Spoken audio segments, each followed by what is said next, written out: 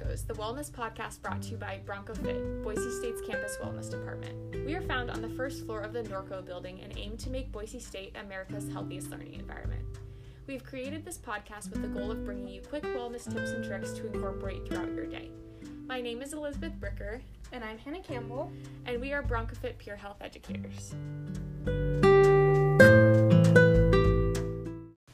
Welcome to episode 4 of the Balanced Broncos. This week we are excited to be joined by Libby Gutschenritter, an engagement manager from the One Love Foundation. We spoke with Libby last week about the signs of a healthy and unhealthy relationship, as well as how we can best support our friends in relationships, as we broke down an episode of the popular television show Friends. In the 2 episodes that we discussed, there was infidelity, lying, attempts to make up, and a lot of difficult conversations. We unpacked the actions of couple Ross and Rachel in the episodes We Were on a Break. This week's weekly wellness tip is to check in with a friend who is in a romantic relationship and see how they're doing. We hope you enjoy the episode. So One Love was founded in 2010 in honor of a young woman named Yardley Love. Yardley was then a senior at the University of Virginia. She was just 3 weeks shy of her college graduation when she was tragically killed by her ex-boyfriend. And following her death during the trial, her friends and family came together and realized that this wasn't just a random act of violence. This was, in fact, the culmination of an unhealthy and abusive relationship. And in talking about their experiences with Yardley and her ex-boyfriend, they realized that they had seen bits and pieces of the signs and things that weren't quite right, but they didn't have the language to describe what they were seeing, and so couldn't put the pieces together to be able to help Yardley. But we now know that her death was preventable, and the foundation works to make sure that young people have the language to describe, identify, and prevent unhealthy relationships and deaths like Yardley's. Awesome. Thank you for introducing yourself, Libby. We are so excited to have you on the podcast today. I'm so glad to be here. Thank you. All the way from Seattle via Zoom. So today on the podcast, we're just going to be talking about healthy and unhealthy relationships. And specifically, we're going to be going over a couple episodes of the TV show Friends, which should be very fun. And just talk about the different ways that we as friends can support other people in healthy and unhealthy relationships, and how you yourself can identify what it means to be in a healthy relationship, and potentially, if you're in an unhealthy relationship, to help you be able to identify that yourself. So, Libby, if you could go ahead and tell us the 10 signs of a healthy relationship, that would be great.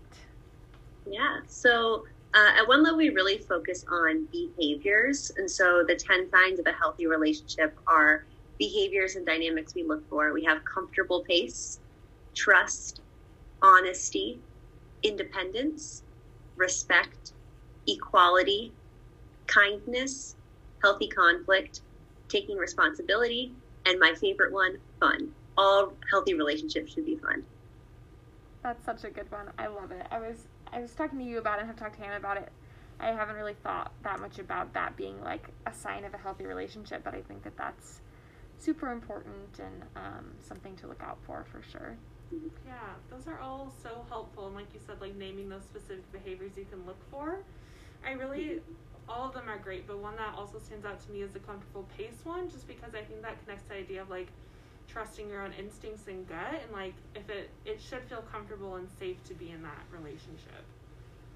Absolutely. And I think something we talk about too with comfortable pace is that doesn't mean slow, right? Comfortable pace just means a pace that both people in the relationship feel comfortable with, and there's just communication and saying, is this, does this feel good for you? Did this feel right for you? And both people are on the same page. I love that. Thank you for expanding on that. That's great. Alrighty, and then the 10 signs of an unhealthy relationship. All right. We have intensity, possessiveness, manipulation, isolation, sabotage, belittling, guilting, volatility, betrayal, and deflecting responsibility. Do you want to kind of go into volatility and what that means? I think that's one that people aren't super familiar with. Yeah, volatility is one. So how I think about it, again, is in this framework of behaviors. When we think about being angry, right? You can be angry. That's a reasonable feeling to have. People will do things that upset you. So you can feel however you want. But when that feeling of anger then is projected onto somebody else and you start to lash out, that's when we see this volatility. Sometimes a visual that we use is a roller coaster. You have your highs where everything is great, and you have your quickly drops, and you have a low where things are not great and they can get a little scary. Another way that we talk about it is you sometimes feel like you're walking on eggshells around someone, right? You don't know, are you going to get happy, smiley Libby? Are you going to get angry, lashing out, physical Libby? And so this is sometimes where we see physical abuse manifest as in conjunction with volatility. Awesome. Yeah, that's great. And we've talked about being able to have words for things helps us to then sort of identify kind of what's going on in our relationships. And yeah, I'd love for you kind of to talk a little bit more about how that can help us navigate our relationships, just being able to label things for ourselves and have the proper vocabulary to describe our experiences. Yeah, absolutely. I think we talk a lot at One Love about how to help our friends and what to look out for in our own relationships as well as our friends' relationships, especially with young people. Your friends are such an integral part of your community. We talk a lot about, and then for college students in particular, your friends become your chosen family while on campus. And so when you're around these people, you're really looking at all of these different components.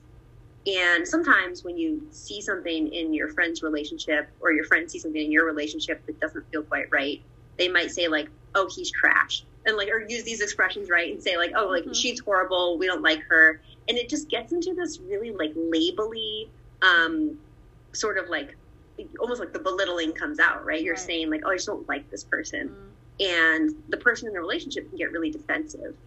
But if instead we focus on the behaviors and talk about what we're seeing and saying, wow, like it seemed like he was acting really intense. How did that make you feel? Or, wow, her behavior at the party, it seems like she was pretty hot and cold. It seemed a little volatile. Did you notice that as well? Again, like, how did you feel? I'll use this, like, how did you feel a lot, because it's really not being judgmental, and instead of saying this person is this way, you're talking about what that person did. Yeah, I love that. That seems like such a great tool, because with those sentiments of like, oh, like that person's trash, you can tell there's maybe an intention to express a concern there. Maybe that's not creating an environment where your friend feels like they can open up about that. And so that seems like such a great tool to give people the language to have those kind of difficult conversations with their friends. Yeah. Yeah. And I think sometimes too, you make a really good point, right? We're well-intentioned when we want to help our friends, but because our friend matters so much to us, we get really invested. We have our own thoughts about their partner, or even like we might think our friend has changed in their relationship, and we feel some way about that. But the person who's in the relationship they'll get defensive because they'll say, oh, well, you don't know everything, you don't see everything, like you don't know my relationship. And so that's why we, again, try to focus on what we did see or what we did hear. Or sometimes, like, I'll say, that kind of scared me when I saw her do that, or when I saw him do that. Like, how did you feel? And they may say, like, I felt totally fine. We talked about it. I feel comfortable. And trusting that person and letting them be the driver. But as a friend, if I say that made me uncomfortable, or that made me nervous, it can give the person permission to feel the same. And again, you're just talking about behavior. Yeah, absolutely. Yeah, definitely. And I think even like structuring your conversations that way shows healthy relationships too. Like in your friendship, like you're showing that trust and honesty of like, here's what I experienced, and being open about that, but doing it in a, like you said, a non-judgmental way. Absolutely. Yeah. Well, I'd love to transition into talking about our episodes of Friends now. And I'm sure, Libby, you'll be better at kind of summarizing it than me, since I explained I haven't seen Friends except for these 2 episodes. So yeah, kind of what was going on in these episodes. Yeah, so a really cool part about working at One Love is that to practice talking about unhealthy and healthy behaviors, we talk about what we see on TV. And the disclaimer I always want to give is that TV characters, especially Ross and Rachel, were created in a writer's room. They were created to spark drama. Their conflict and their conversations are heightened. It's not always realistic to what we see in real life, but in a sitcom setting, right, they're presented as real life. So we have to be careful in what we're looking at. But the episodes that we watch to talk about are the infamous "We Were on a Break" episodes. We see Ross, it's Ross and Rachel's anniversary.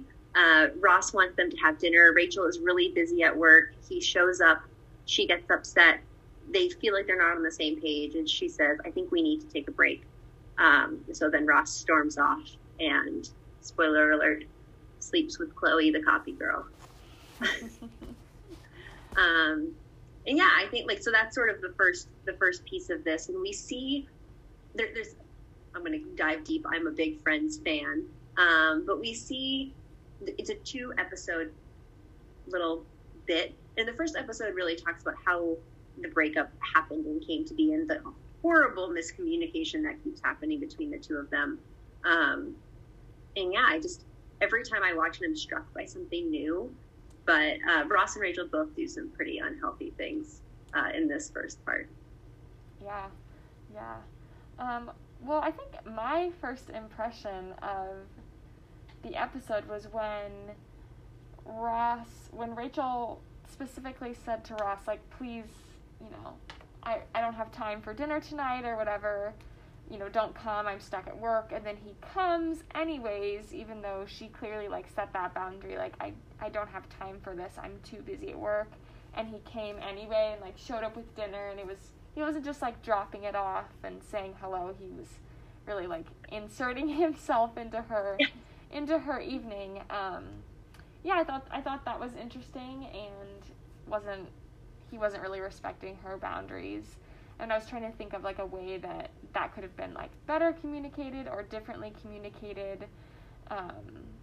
That was just, like, the first thing that, like, really stood out to me. Yeah. I love that. I think in that... Oh, sorry, go ahead. In that scene, I really think about him as being possessive, right? He's possessive of her and doesn't want her to work. For those of you who are familiar with the show, she's a coworker named Mark, who Ross is always very jealous of. And Rachel says, nothing's happening, but Ross does not believe her. And so he becomes really possessive of her and her time and comes in and just says, well, this matters to me, so I'm just going to swoop in and take over, which is also starts to inch into this belittling, right? Like he through his actions, he's saying that her job doesn't matter, that what matters to her actually isn't important.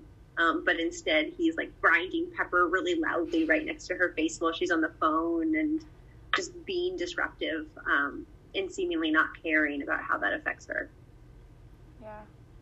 What were your impressions, Hannah? Yeah, I mean, all of that is so valid, and I really like that you pointed out, like, how could this have been different, because I do think, like, he also had some valid feelings of wanting to, spend time together on an anniversary and honor that milestone, and it's okay to have, like, different priorities or different feelings about that, but it's like, how could they have both expressed what they needed in that moment, and then been respectful of that towards each other? It's like she, her job was really important in that moment, and how could they have found, like, a compromise instead of him just crossing that boundary and making assumptions about that, and then in turn showing that he thinks, like, his feelings about the situation are more important than hers. Yeah, I definitely think there's neither of them are really showing much respect for each other. She's also kind of deflecting responsibility in a little bit of a different way, but she's deflecting their relationship and saying, well, I care about work, which we have deadlines sprung on us. Things come up. We don't always get to celebrate on the days we want to celebrate, but she could have done a much better job of taking responsibility and acknowledging that this was hurtful to him, and acknowledging that she, by choosing work over this dinner, was kind of dismissing his behavior, his feelings. And she could have said, like, hey, look, like, I'm so sorry this happened. I wasn't anticipating it, but I have to do this. Can we celebrate when I get home tonight? I think I'll be home by 9.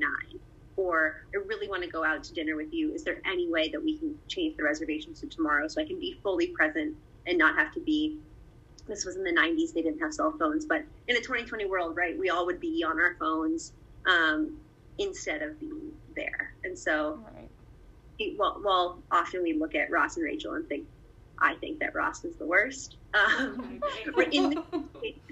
They both do unhealthy things, and they both have areas to improve. And he could have also just been a lot more empathetic. And he's a paleontologist. The dinosaurs will still be dead, so he may not have the same kind of deadlines. But understanding how important her work is to her, which he does not show. Right. Yeah. It just such like initial breakdowns of communication. Like you said, it is a TV show. It's made for entertainment, but just like there's never any kind of I statements in any of their communication. Like, this made me feel this way. It's always just like, you know, like pointing blame and things like that. So I just like there was never any kind of good communication established in that episode. Yeah. Absolutely. Definitely. He also, they jump right to, like, she does eventually go home and they try to talk about it, but she's so exasperated, and they both think they owe each other an apology, right? And I love that you said that, because I don't think I heard a single I statement in either of these 2 episodes. It's just like, you did this, it's your fault, which is like the hallmarks of deflecting responsibility.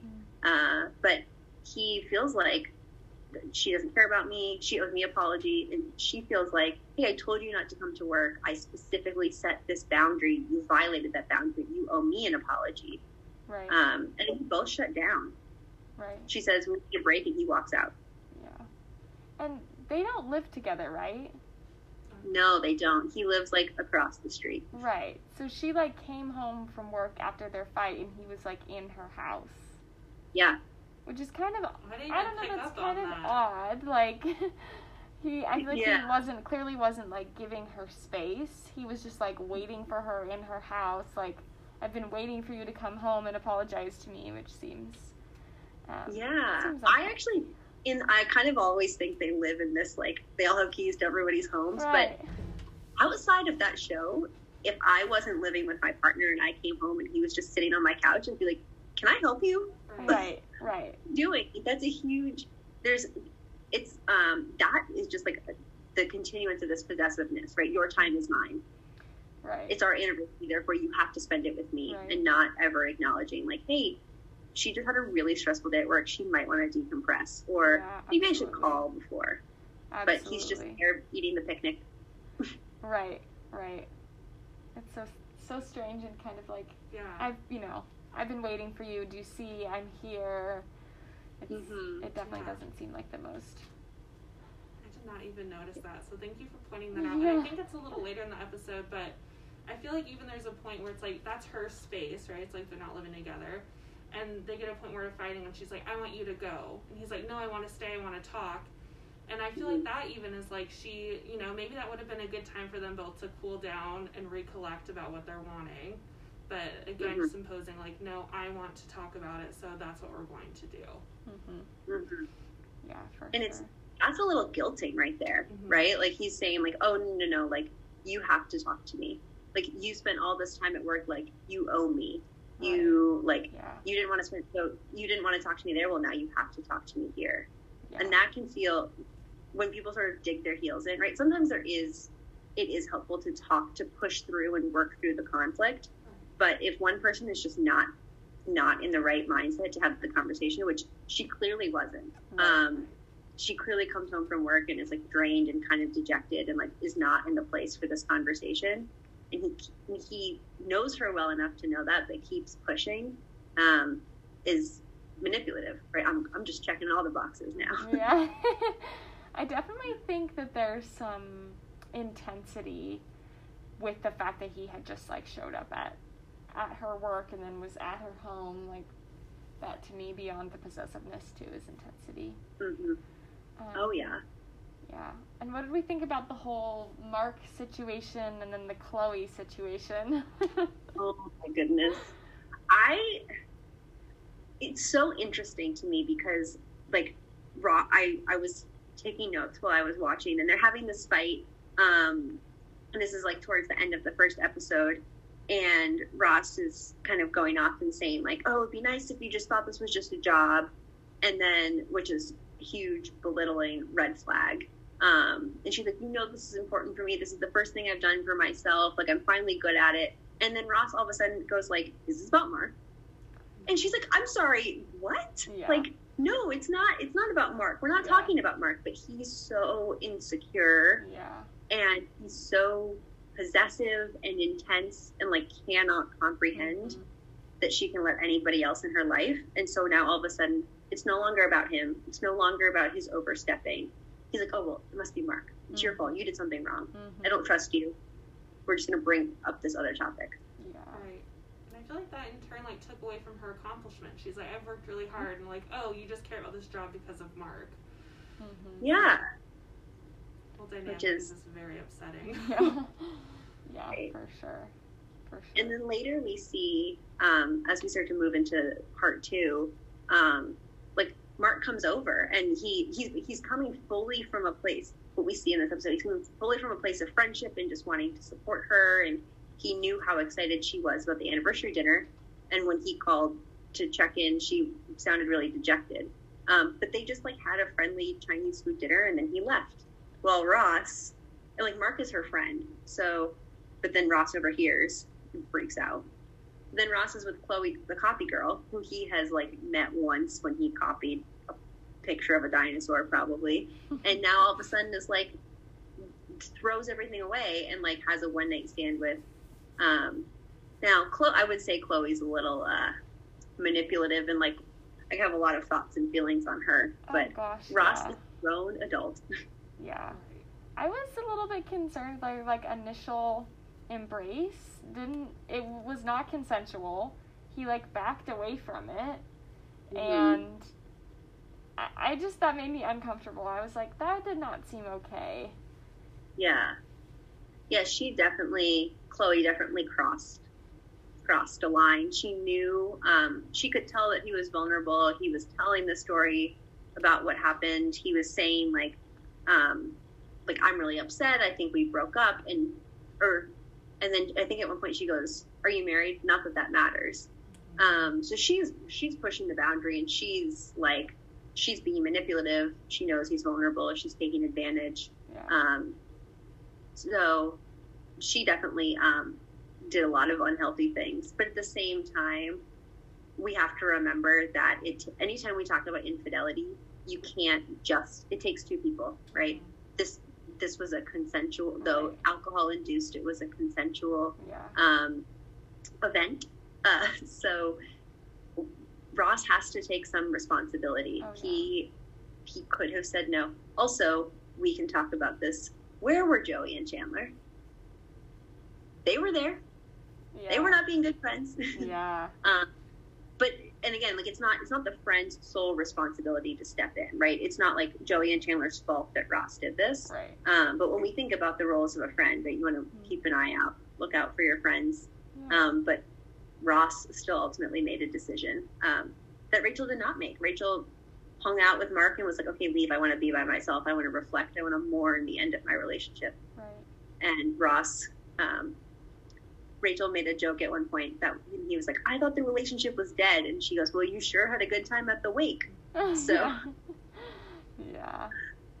I thought that Chandler and Joey, right? Chandler and Joey's dialogue with Ross about the infidelity was very like toxic masculinity and just very you can't tell her anything, you could never tell her, and I'm assuming, I mean, this is all one big friend group, right? And they were all gung-ho, you need to hide this from her and not tell her about this, and he was like, no, I want to be honest with her, and they just completely tried to pull him into doing something he didn't really want to do, and gave him bad advice, which was disappointing. Yeah. When I'm watching this, there's so, like, all these toxic masculinity red flags going off. And I actually want to give Ross credit in this moment. Yeah. While he did So Rachel comes to his apartment the next morning. She's like trying to she tells him in the voicemail she's going to come. So I'll give her that. She knocks on the door, and then Ross hides Chloe behind the door because she's still there. But then immediately when Ross is talking to Chandler and Joey, he says, I want to be honest. I want to tell her what happened. I want to make this right. And they're like, nah, dude, you can't do that. So Ross is trying to do a healthy thing. He's trying to like take responsibility in that moment. And his friends are giving him some really bad advice. Yeah. And then he ends up on this like wild goose chase across their little neighborhood trying to prevent Rachel from ever finding out, instead of listening to his gut, practicing his 10 healthy signs of a relationship, and just going straight to Rachel and trying to make it right and trying to be honest. Yeah, for sure. I don't remember how she found out. Oh, he then went on a whole journey to try to hide from her what had happened. And it was very... And then Gunther from the coffee shop had told her. And for my friends aficionados out there, Gunther has always had a crush on Rachel. So when Gunther had the opportunity to sabotage Ross and Rachel's relationship, he's like, yeah, put me in, I can do this. So of course he had told her, and he goes, oh, I wasn't supposed to tell, in like kind of a fake sarcastic tone. And Ross turns around and Rachel's sitting there in the coffee shop looking devastated. Yeah. I think it seemed, so then they go back to the apartment or whatever. Yeah. And which is right above them. Right, seemed like they had a very long conversation about it. At one point they like order pizza, which just seems strange, but it seems like they really had like a long conversation about their relationship, and I thought that was interesting. Yeah, that was. And I think what's really interesting to me about this conversation, we get to see it from two perspectives, right? We're watching Ross and Rachel, and then somehow the other four friends, Chandler, Joey, Phoebe, and Monica, ended up locked in one of the bedrooms. Just now they're stuck overhearing this whole thing. But we see this conflict go through so many different cycles, and so many different kind of like heights of them. They're both angry, they're loud, they're upset, and then they're just sad and dejected, which to me, really, you were asking about volatility. That is volatility, right? They're not coming to this conversation from a place of like wanting to take responsibility, there's nothing healthy about this conflict. They are just like lashing out and being upset, and taking digs at each other. When they ordered pizza, he was like, no anchovies. And she was like, put extra anchovies on. And then he's like, oh, I'll just pick them off. And she's like, mix them into the sauce. Like, it's silly. It's a comedy, but it's also those little types of digs and trying to like actively undermine and sabotage and pick at each other and make somebody angry. It just like only heightens the conflict and is never going to help you overcome any type of issue in a relationship. Yeah. That's so true. I thought I'd never thought about this before, but since it's a sitcom, there's like a laugh track in the background, and I didn't really like the places where they had like put the laughter in, like there was like unhealthy things going on, and like mildly just like hurtful and bad behavior, and then there's laughing in the background. Like when Joey and Chandler are like, giving him bad advice and telling him to be like not have integrity, there's like laughter. And I'm like, oh, I haven't really thought about that. That's like support of these unhealthy behaviors, and I thought that was interesting. Yeah, that's a really good point. And I think that's why we always want to be careful when we watch TV and when we talk about characters. At One Love, we always try to avoid calling characters goals. People are like, oh, they're goals, like couples goals, but we know that the way that these shows are written and structured, and especially like the layer on of the laugh track, can perpetuate and kind of promote unhealthy behaviors. Yeah. There's like, if they're laughing, they're now promoting dishonesty. Exactly. And they're promoting this like manipulation through the narrative. Exactly. When in fact, like, and I don't know, anytime there's a laugh track, it just like makes light of a situation. So it would have been I know that this like sort of how the show is written, and we have to take it with a grain of salt, but it is hard to watch in that way, and it's hard to see a lot of these. I mean, throughout the first part of these episodes too, the three guys are really objectifying Chloe, the copy girl, and saying like, oh, we're just going to go copy things so we can just like stare at her. And then there's laugh tracks, which is meant to like reinforce this like toxic masculinity. Like, oh, we're going to objectify these women and just like stare at them, which is a lot of this, reinforces this like power and control of like, oh, the men get to choose. And so in some ways, like Chloe's like she does a lot of bad things, and I do not promote or advocate for her behavior, but at least she's like trying to take control back and like take control back in her relationships with the men. But yeah, it's still, we can remember that this was from like 1990 something. So for sure, always remembering the lens. Yeah, absolutely.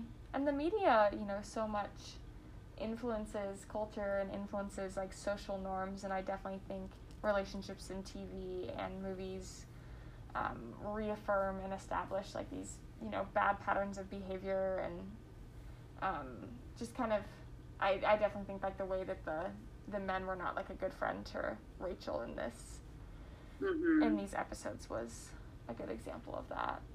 Yeah. It's an interesting point. Like, and that's supposed to be her friend too. Right, yeah. Right. And I think that's what's interesting.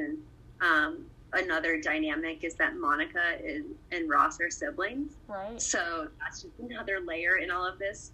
But I do think a lot about how when we watch shows, we don't see, like the episode ends, they were still fighting. Like right when this episode ends, you're like, okay, well, what happened next? And then the next episode comes, and like you've missed pieces of it.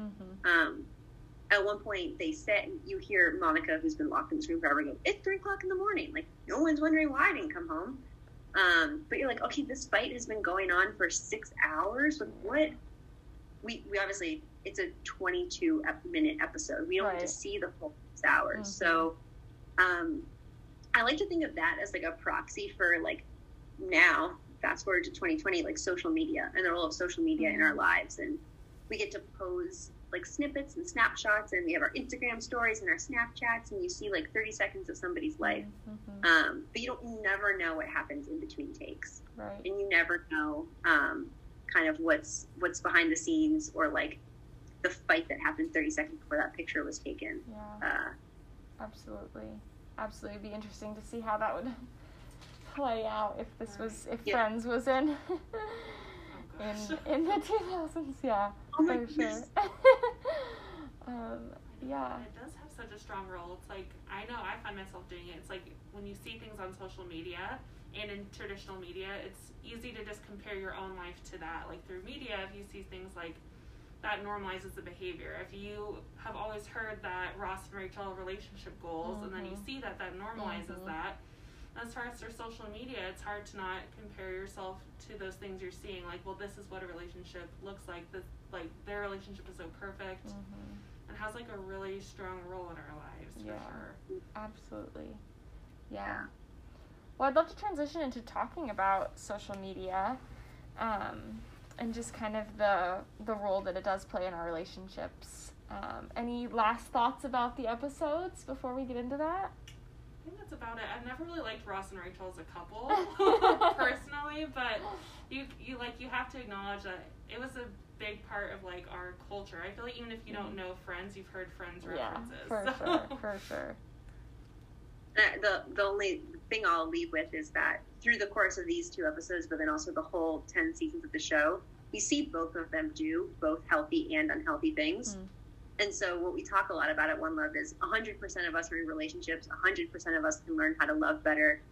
We all do unhealthy things sometimes, but that doesn't relieve you of responsibility for those unhealthy things. And so we see, particularly in these episodes, but also across the show, there's very little taking responsibility with these 2. And the unhealthy vastly outweighs the healthy, which to me says they should not end up together. Yeah.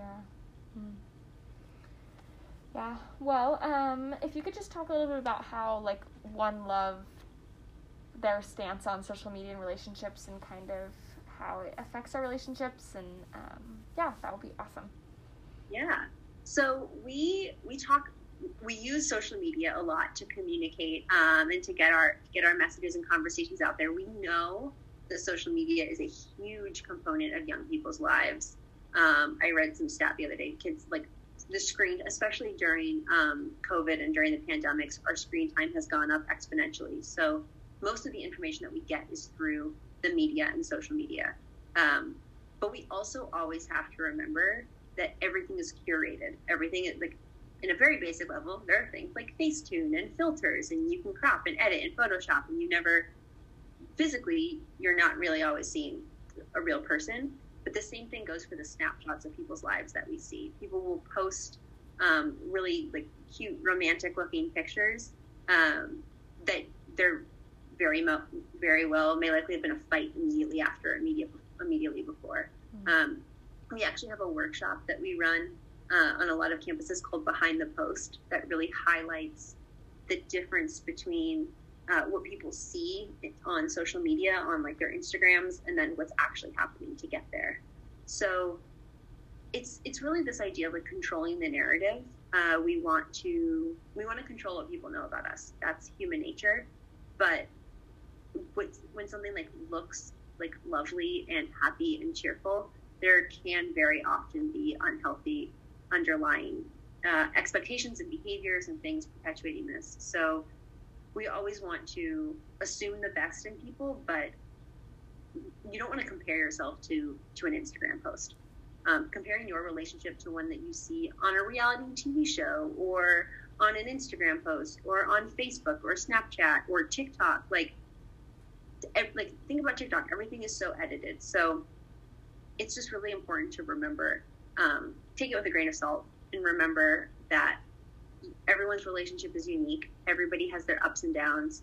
But you shouldn't compare yourself to what you see in the media because it's not real. Yeah, absolutely. What are some things that we can avoid doing on social media, kind of in support of, like, our friends' relationships and our own relationships? What are some things that we should just be careful of doing? That's a great question. I think the number one thing that I would say is, like, don't get really hung up on these, like, we'll see streams and streams of comments that are like, oh my gosh, goals, mom and dad, like, love you so much, like, so perfect. And those types of comments actually can be really harmful and can reinforce some really scary expectations. And so people will post things like, because we see those comments on some people's posts, now they're expected elsewhere. And then when you read the comments, right, so say I post a picture of me and my partner, everybody's like, would never happen to me, but posting like, goals, so cute, like, mom and dad, whatever. And then now, but my relationship actually isn't good. But I'm seeing these comments, and these comments are making me think, oh, well, we are cute together, or, oh, actually, maybe it's not so bad. And so by seeing these comments on my pictures, I might start to think, oh, well, I'll, like, brush aside the unhealthy things, and I'll sort of ignore and neglect and be like, oh, they're really not that big of a deal. Everyone says that we look happy, so we must be happy. And then that's how people can get stuck in these unhealthy relationships, because if it looks nice, now my friends come up to me and be like, oh, you guys seem so happy, like, your relationship is so cute, you guys are such goals. And so now I have this competing narrative in my head, right? What my friends are telling me based on what they see, which is based on what I've chosen to show them, and then what I actually know about what's happening behind the scenes. And then it can be really hard for me to get help if my relationship isn't good. So the advice that I always give young people is be careful with what you can comment nice things. I'm not saying, like, never say nice things, but be careful with these, like, superlative comments, like, and like overly effusive, kind, gushing type things, right? And instead, if you see that people are always, like, if a boyfriend is always the first person to comment on a girlfriend's post, or if you have like people who are they're always, like, the first to like or the first to tag, or they're kind of, like, engaging in a lot of comments on each other's posts, that's a big sign of possessiveness and intensity. And that's really unhealthy if you're constantly engaging with your partner's social media instead of engaging with them in person. What are some things that we can say instead of, all of these comments that are unhelpful. Yeah. I think you can just kind of comment, you can still say nice things, right? You could still say, like, looks like you guys are having fun, or, like, so cute, or, like, beautiful scenery. I don't know if you would actually say that, but you can still say, you can still comment and, like, give compliments, but I would just be mindful of kind of these things that reinforce stereotypes. So, or, like, it looks like you had so much fun on there. Like, what did you guys do on that day? I also just in general, and maybe this is just me, I think a lot of, like, excessive people see comments and likes as, like, social capital. But instead of talking to your friends about their relationship through comments, like, actually talk to them.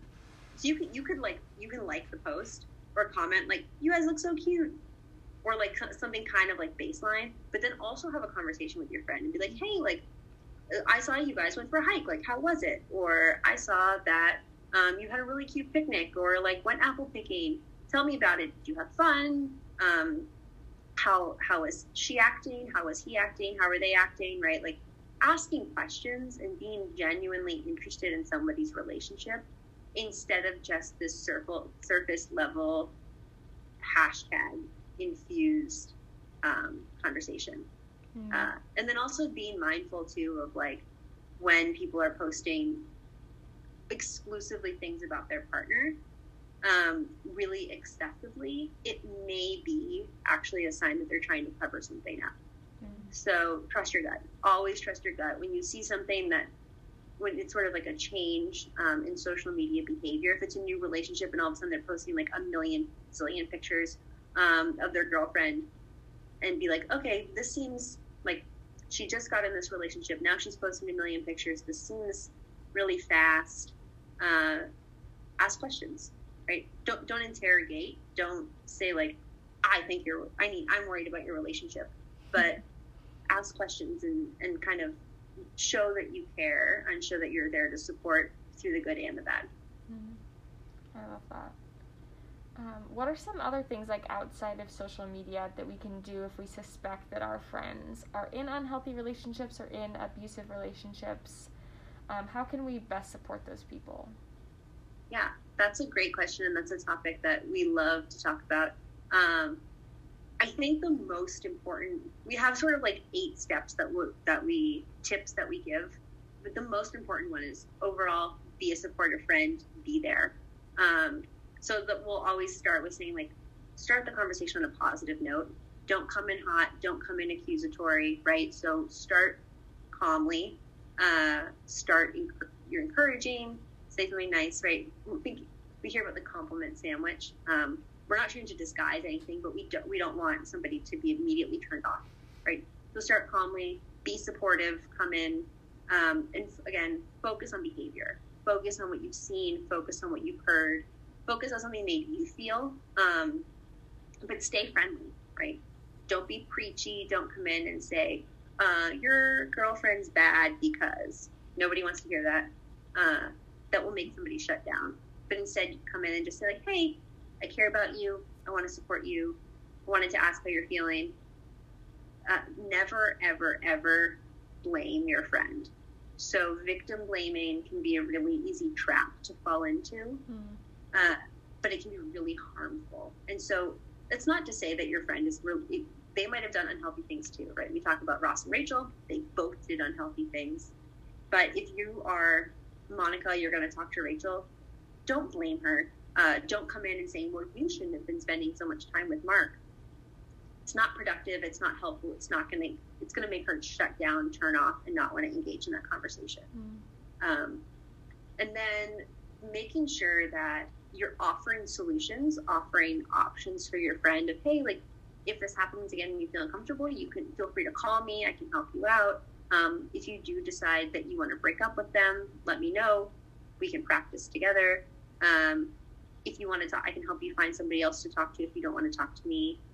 But always let your friend make that decision. So your friend is the driving force in their own relationship. You're not the third wheel. As much as you may know both parties very well, but it's not your relationship. So give them some options, give them some choice, and then finally just expect more conversations in the future. This very, very rarely does talking to a friend turn into immediate breakup, immediate relationship over, problem solved, woohoo, right? It takes time, and we really want to make sure that the person feels like they're owning the decisions in their relationship. Absolutely. I think that's so important. And one other thing I do want to, the caveat on all of this is trust your gut. And if you feel like your friend is in a dangerous situation, so we think about the story of Yardley, right? If her ex-boyfriend had been physical and had lashed out in the past, so if her friends had been really worried that this was going to happen again, and in talking to her she wasn't really realizing it, or she was sort of wasn't ready to accept it, ask for help. So we always talk about, we have the 3 Ps: give peers, parents, and professionals. We know not everyone has a great relationship with their parents, so substitute in any trusted adult. But if you are not alone in helping your friend, you should not bear the responsibility yourself. So reach out to a peer health educator on campus, an advisor, a counselor, anybody who's there for you. You use your community and use your support system. So it's not snitching, it's not tattling. If you reach out and get help, it is doing the right thing for your friend. Absolutely. Well, awesome. Thank you so much for coming and talking to us today, Libby. Really excited to have this conversation with you, and hopeful that people can be able to recognize some healthy aspects of their relationships and maybe some unhealthy ones, and be able to reach out if they have any questions.